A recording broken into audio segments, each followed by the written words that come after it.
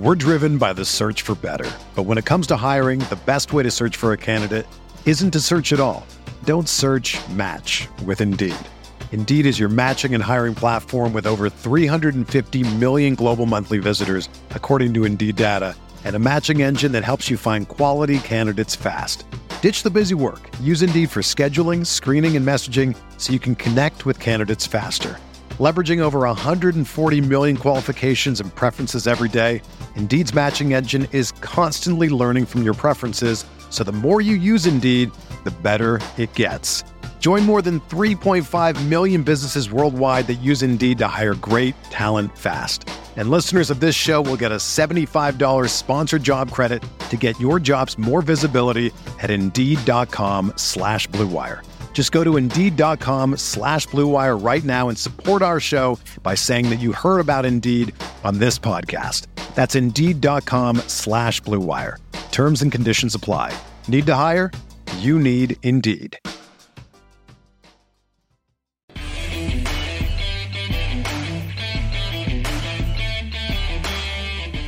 What's up, everybody? Welcome into the Monday mailbag, although now it's probably going to be the Thursday mailbag this week.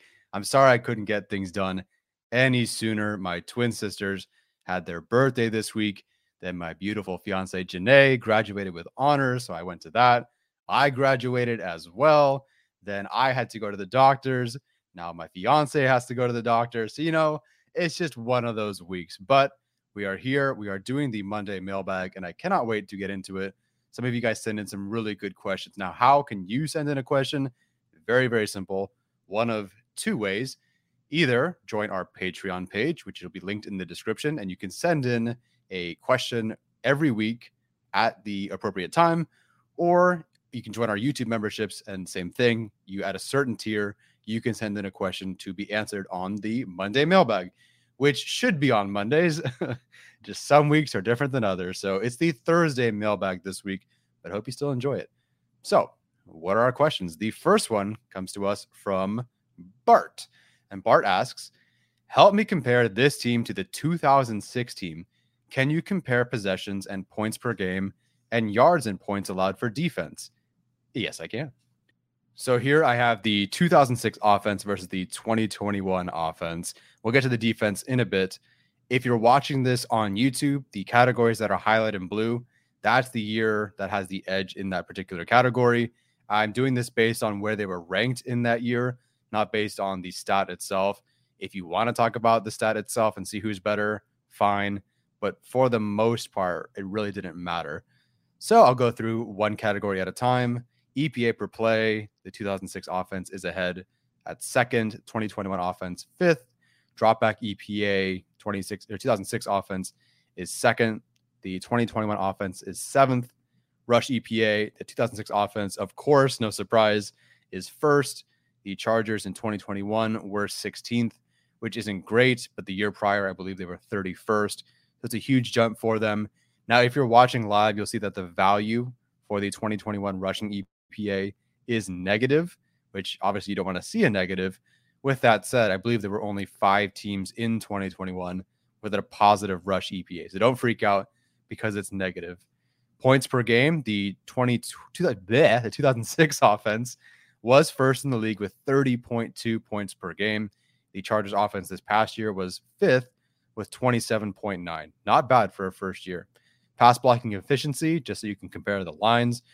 The 2006 offense was tied for third with 89.5. 2021 offense, 87.7. Good enough for fifth. So not bad. The Chargers, being fifth, seventh, fifth in EPA per play, dropback EPA, points per game, and pass blocking efficiency, respectively, is not bad. Where it does get a little bit interesting is points per game. Now, they are tied in terms of where they ranked in each year.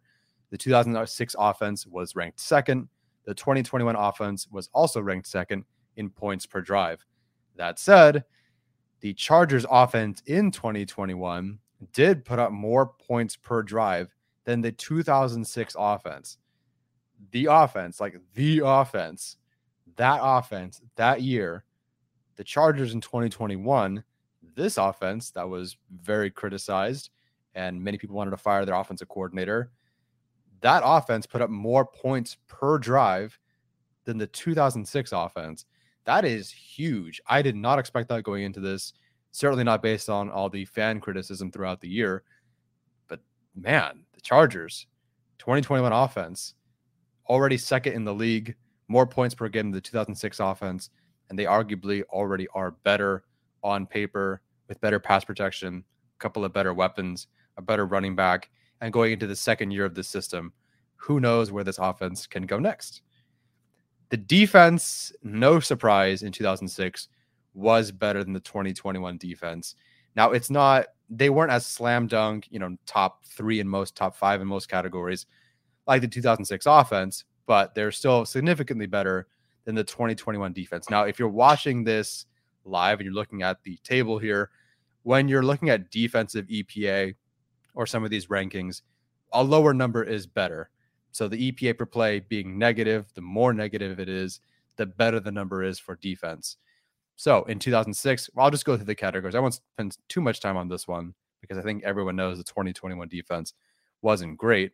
But the 2006 defense has an edge in every category. And these categories are EPA per play, dropback EPA, rush EPA, points per game allowed, interceptions per drive, and points per drive allowed. And that's a huge difference in points per drive allowed.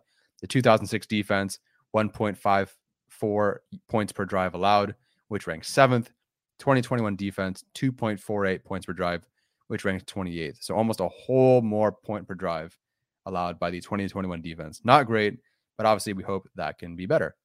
What do you guys think? Did you expect that the 2006 offense was actually worse, quotes, worse in points per drive than the 2021 offense? I didn't expect that.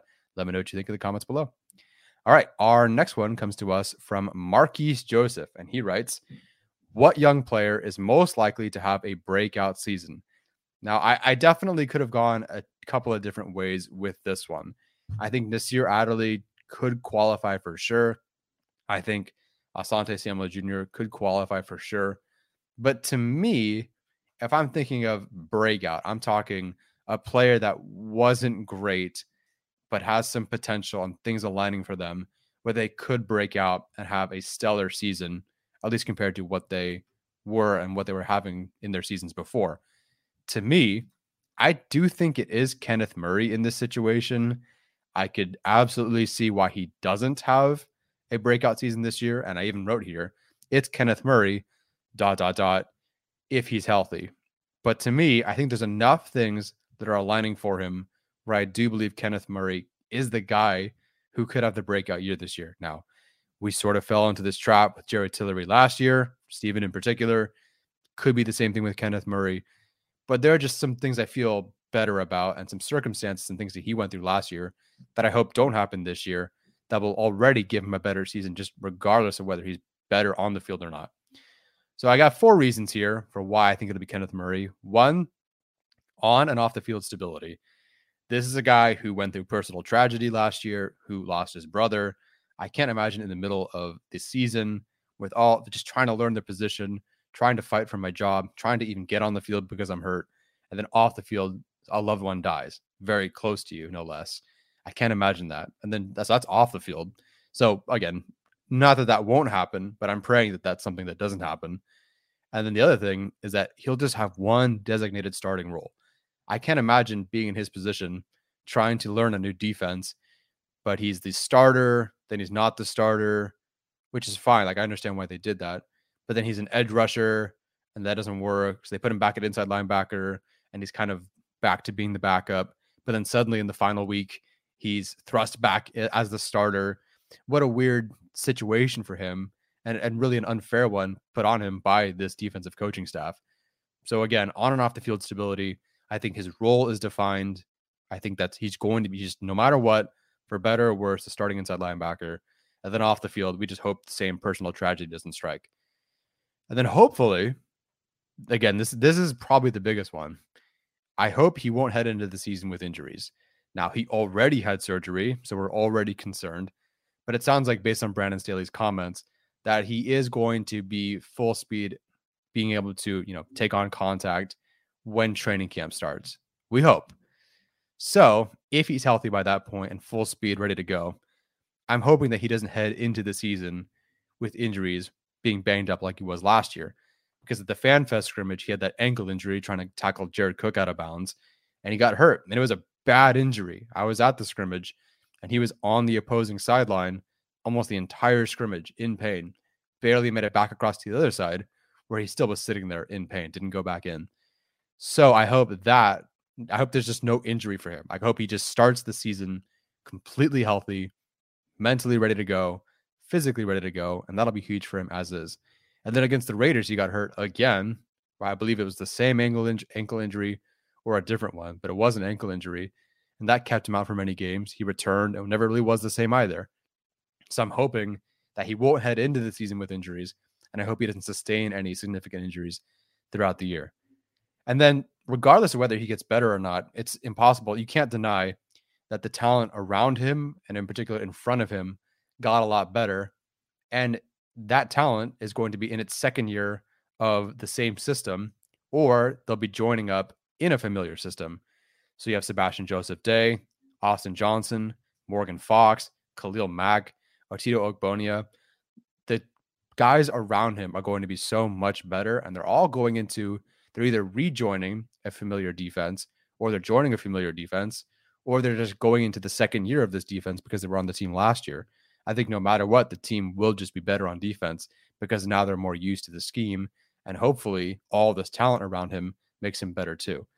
And then finally, the most important thing, we've seen flashes. This isn't like, I hate to say Jerry Tillery, but it's kind of like Jerry Tillery where we see, a couple pressures, but there's never really been, in my opinion, true, like excellent flashes of dominance.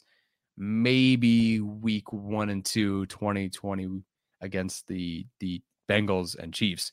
Otherwise, I never really saw like a complete dominant performance, at least not like the one that Kenneth Murray had against the Patriots, right? In 2020 versus the Patriots, the stat line's incredible. 2 pressures, 1 sack, 11 tackles, 7 run stops.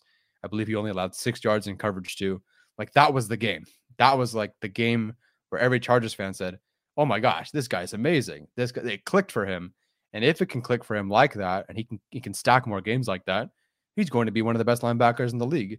It never really worked out that way because, again, of all things we've already talked about, but that's there. Like there is a player there that can do that. And I think there were, he had a couple of games where he could do that. There's a game, second year game of the year, where Kenneth Murray is way downfield defending against Tyreek Hill and has a pass broken up. That's impressive. And I even think, I just want to bring this last part up. In 2021, last year, final game of the year, we all kind of knocked him and made fun of him for the pass interference, for not looking great on the field, for taking more reps, or at least more important reps than Kaiser White. But I do want to bring up that he did have 2 very good pressures against the Raiders that game. Now, should he do more than just pressure the quarterback? Should he avoid all the other costly mistakes? Do those pressures make up for the costly mistakes in that game? No. But for a guy that struggled to generate pressure throughout the year, and part of the reason why he was benched for Drew Tranquill after he got hurt, for him to go out and get 2 very quality pressures against the Raiders in his final game of the season shows me that there's definitely something there. So again, fingers crossed, but we'll see. All right. Thank you for the question. What do you guys think? Is Kenneth Murray the breakout candidate? Am I being too optimistic? Who would you pick? Let me know. All right, let's move on to our next one. This one comes from Big Mike, who says, I keep hearing that Pipkins is probably the favorite to win the position over Norton, and I wondered where that rumor came from. Why do they feel that way? And if they do feel that way, why did they start Norton all last season? You would think that if they favored Pipkins, he would have been starting over Norton already and last year. It's kind of confusing. And yeah, I completely agree. I think based on the way the season ended for Trey Pipkins, or at least the last 2 games that he played, I think that they should have just rolled him into that final game against the Raiders because he was playing well enough. And I think he should have had some opportunity to play out the rest of the year, given how he played in those 2 games. But they went with Norton, didn't work well. And they basically went with Norton the entire year. If Norton were available and he were healthy, they would have played him. And they did. As soon as Bulaga went down, it was Norton. It was Norton for better or worse. It was Norton after the injury, before the bye. After the bye, it was all Norton. So why are so many fans assuming that Trey Pipkins is going to immediately win the job over Norton? Let's talk about it. So let's talk about this first quote. And it was at the very end of Brandon Staley's presser, where he said, "We have two guys from last season, being Pipkins and Norton, that played quality football for us. I think those guys are going to compete. We also have several guys who played right tackle, Matt Filer being one of them.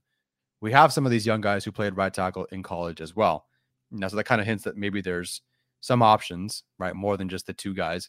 But then he circles back after that and says, "What's not lost on us is we were a very good offensive football team last year," which is true. We just talked about that. Trey and Storm played a lot of winning football for us, and we expect those guys to continue to improve. And we feel like we've added some good depth to complete the overall offensive line. So to me, it is coming down to a Trey Pipkins versus Storm Norton competition. And right now, that is what it is. If you're looking at the OTAs, it's Storm Norton, it's Trey Pipkins. That's it. Those are your two right tackle options, or your two legitimate right tackle options. So let's talk about the Storm Norton part. Why was he the starter all along? And to me, there's a number of reasons here. Number one, which we don't really know, Storm Norton just might have had a better training camp. It is very possible during practices, throughout the weeks, throughout the month, that Storm Norton was just flat out better. I didn't watch a whole lot of Storm Norton in particular. I was more watching the defensive guys, Joey Bosa, Derwin James. Can't say I was focused on Storm Norton a whole lot because we expected Brian Bulaga. So I really wasn't watching the right tackle as much, looking more for the rookies, of course, Rashawn Slater.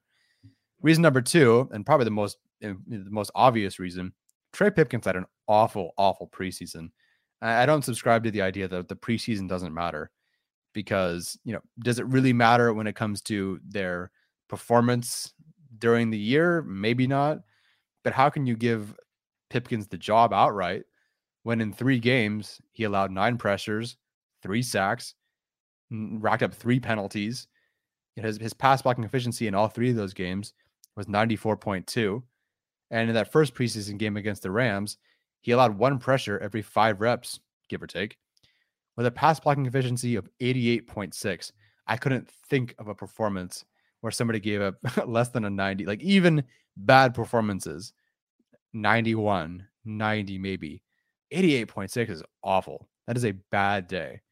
So that was a, 1 pressure every 5 reps, 1 penalty, 1 sack allowed. Not great. So how do you give that guy the starting job over Norton? And then without seeing him throughout the year, why would you give it back? That's the last thing you've seen. And again, if Norton had a better training camp and if he was better in practice every day, why would you turn it over to Pipkins? And then finally, I know Steven doesn't agree that he developed this far, but he does, I believe, think that Norton developed as a run blocker. And I think that is true. And that is important to this offense. His 2021 run blocking grade from Pro Football Focus, granted, not my favorite, but I have no other metric to go off of, it was 75.5, which is 14th out of 53 starters with a 50% snap cutoff. So probably might have at least had a better training camp. He definitely had a better preseason. He certainly couldn't have had a worse preseason. And Norton was a valuable run blocker. So there are many reasons to keep him on the field and to make him the starter, even if I don't agree with it.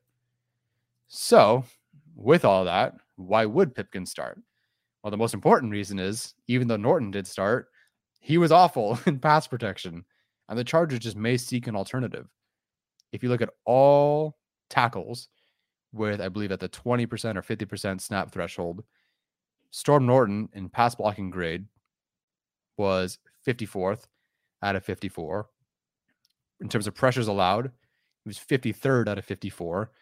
And in terms of pass blocking efficiency, he was 50th out of 54. That's not good. I majored in biology, not math. I can tell you right now, even without that, I know this is bad. Not great. So knowing that, you would probably want to seek an alternative. We've given him an entire year. We know what he looks like throughout an entire year as a starter, unopposed, and he was awful in pass protection. Granted, better in run blocking, but in pass protection, he was awful. And if that limits what you can do on offense, you have to take him off the field. And unfortunately, even if Pipkins isn't good, even if he's bad, will he be the worst right tackle in the league? I don't know. But I don't know if he can it get worse than Storm Norton, basically, or at least can it get worse than Storm Norton was in 2021? Not really. When you're 53rd or 54th out of 54, it can't get worse. That is the worst. So I think they're going to roll with Pipkins, or they could roll with Pipkins, because it's worth a shot. It couldn't be worse. And then number two, there are coaching changes, right? Frank Smith is gone. Now Brendan Nugent is in. It's possible that Frank Smith watched Storm Norton and said, hey, that's the better tackle. That's the guy that I want. It's very possible that Brendan Nugent walks in and goes, I would like to see Pipkins start at right tackle. It's very possible, right? That is a new thing that is different from last year. And then finally, look, Trey Pipkins is the draft pick. This is his last year. They might go, hey, let's give it a shot. And if Pipkins is really good, we'll re-sign him. Or if he's really good, he can leave. And he could pick up another contract somewhere else. Whatever. Point is, he is the draft pick. They do have more invested in him. So potentially they do want to give it a shot. And hey, if you liked what he did in 2 games last year, maybe you want to see what he can do in 17. So we'll see. All right. Next question related to the offensive line. Help me understand. This comes to Rick, from Rick, by the way.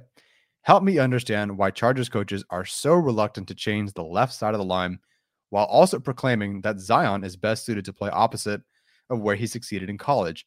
Is this a team scheme rationale, or is it based off of individual traits they are sure of? It's a good question, Rick. And to be honest, I thought that when they drafted Zion Johnson, that was a 2 birds, 1 stone sort of thing. Draft Zion Johnson, put him at left guard, move Matt Filer over to right tackle, bring back Oday Aboushi. There's your offensive line. It didn't work out like that. Now Matt Filer supposedly is staying, and supposedly Zion Johnson is going to be playing right tackle, and supposedly we have these 2 iffy tackles, to put it lightly, playing for right tackle, but we'll see. But for right now, it's definitely different than when you saw that video of Steven, Arjun, and I all cheering. It's because we thought Zion was left guard, Matt Filer was moving to right tackle, Abushi's back, great offensive line. No, we'll see. So why not shake up this offensive line? From their perspective, at least, why not shake up this offensive line? I have 3 reasons. Reason number 1, probably the most important thing, you know what you have. You for sure have a good left tackle, left guard, center combo, right? You don't know for sure. Again, I would say this, and Steven would say this, even though as much as we love Zion Johnson, you don't know for sure Zion Johnson won't bust or won't be awful in year 1. And Matt Filer won't regress significantly at right tackle, even if he's played well there for another team. Even though I think Zion Johnson could be great at left guard, and even though I think Matt Filer could be at least at worst average and serviceable at right tackle, there's a chance that right now you have one problem, which is right tackle. If you move and shake things up, you might have 2, 3, who knows? So I think the Chargers don't want to take the mystery box option. I think they want to just go, hey, look, we're going to have 80% of a good offensive line rather than, maybe we can shoot for 100%. But if it all backfires, we're toast. So I think they want to go with the safer, more known option. And I understand that. Number 2, interior pressure affects the offense more than edge pressure. So they want to keep Matt Filer at left guard, keep Zion Johnson at right guard, Corey Linsley at center. And as Staley said, it's easier to help out a tackle than it is one of the interior guys. They'd rather keep that interior as strong as possible to let Herbert do his thing. They feel like, based on what they saw last year, it is more important to protect the interior than the edge. Now, I'm not saying that they don't think that protecting the edge is important. Obviously, they just drafted Rashawn Slater. I'm just saying that I think to them, and really in the NFL, your goal is to attack, push the pocket in the interior. That is more effective. That creates more problems. So I think even though they know there's a problem on the right side off the right edge, they think they can help out the right tackle more, and they think it's still better to have edge pressure than it is interior. And then finally, yes, Zion Johnson does have to move, but this kind of reminds me of the Herbert situation. He does have to move to right guard, and I assume if he's moving to right guard, he's going to stay there throughout his career. If he does that, he only has to do it once. And Zion Johnson is a very, very smart human being. All the history at this point, right? Very well-spoken, smart guy, Boston College, 2 degrees. This is a smart dude. This is kind of a dork, actually. But even though he has to move, he only has to do it once. And it's kind of like Justin Herbert. He had we talked about last year, and I even talked to Arjun about it. What's better, Herbert in a new system or keep the old system that wasn't as good, but it's year 2? And, there's growing pains for sure. But Justin Herbert had to learn that a new offense.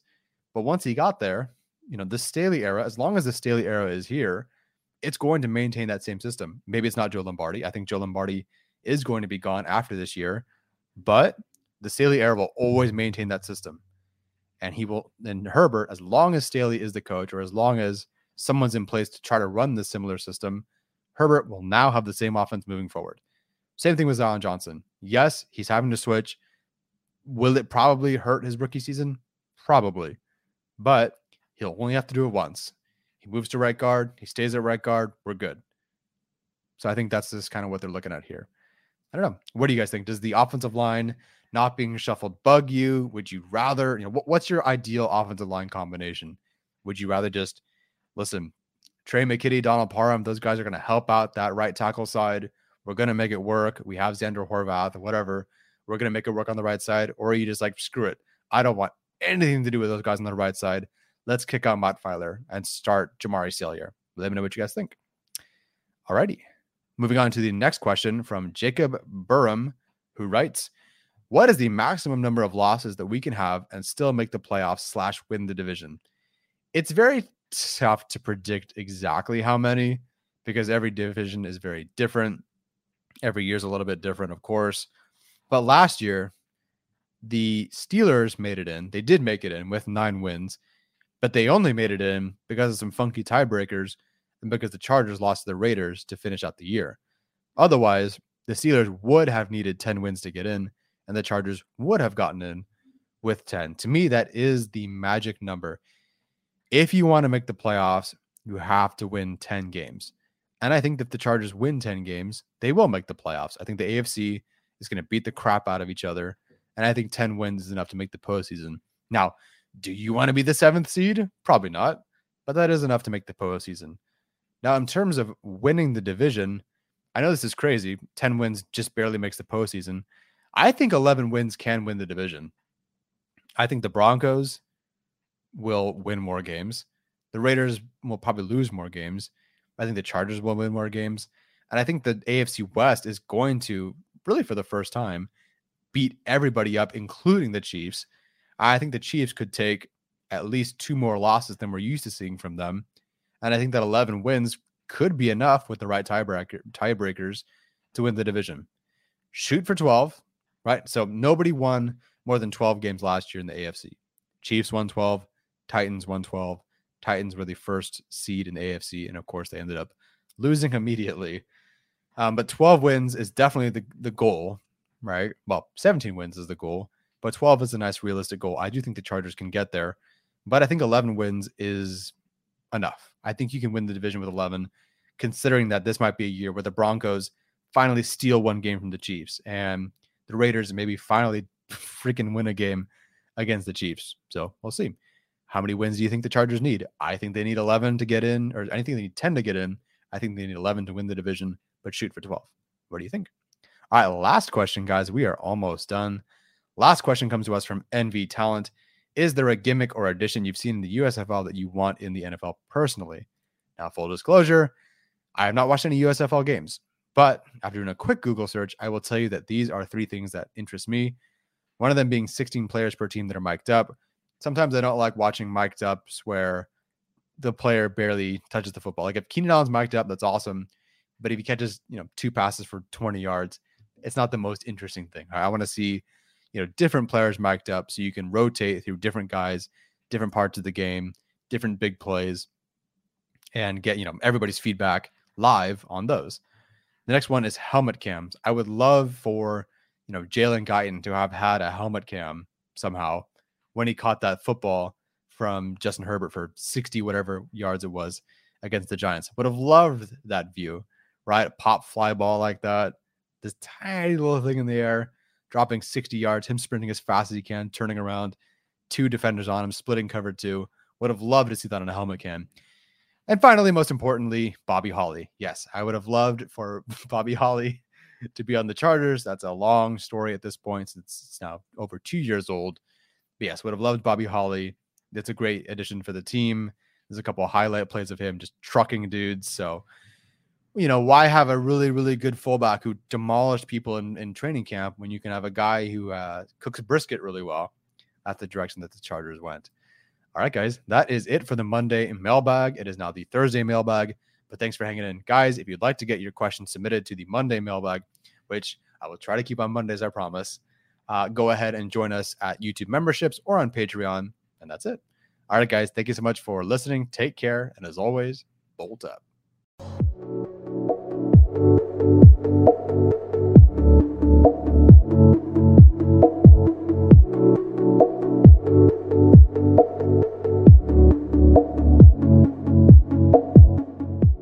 Everyone is talking about magnesium. It's all you hear about. But why? What do we know about magnesium? Well, magnesium is the number one mineral that 75% of Americans are deficient in. If you are a woman over 35, magnesium will help you rediscover balance, energy, and vitality. Magnesium supports more than 300 enzymatic reactions in your body, including those involved in hormonal balance. From functional medicine doctors to mental well-being and female hormone experts, we all know that magnesium is the one mineral to improve all aspects of well-being and health. But which one? Magnesium Breakthrough from Bioptimizers, the trusted choice recommended by leading experts with 7 best-absorbed forms of magnesium to ensure your body receives the support it needs for overall well-being. Go to bioptimizers.com/balance today and use code BALANCE10 for 10% off. Support your journey to wellness at bioptimizers.com/balance. Magnesium Breakthrough from Bioptimizers, your foundation to optimal health and vitality.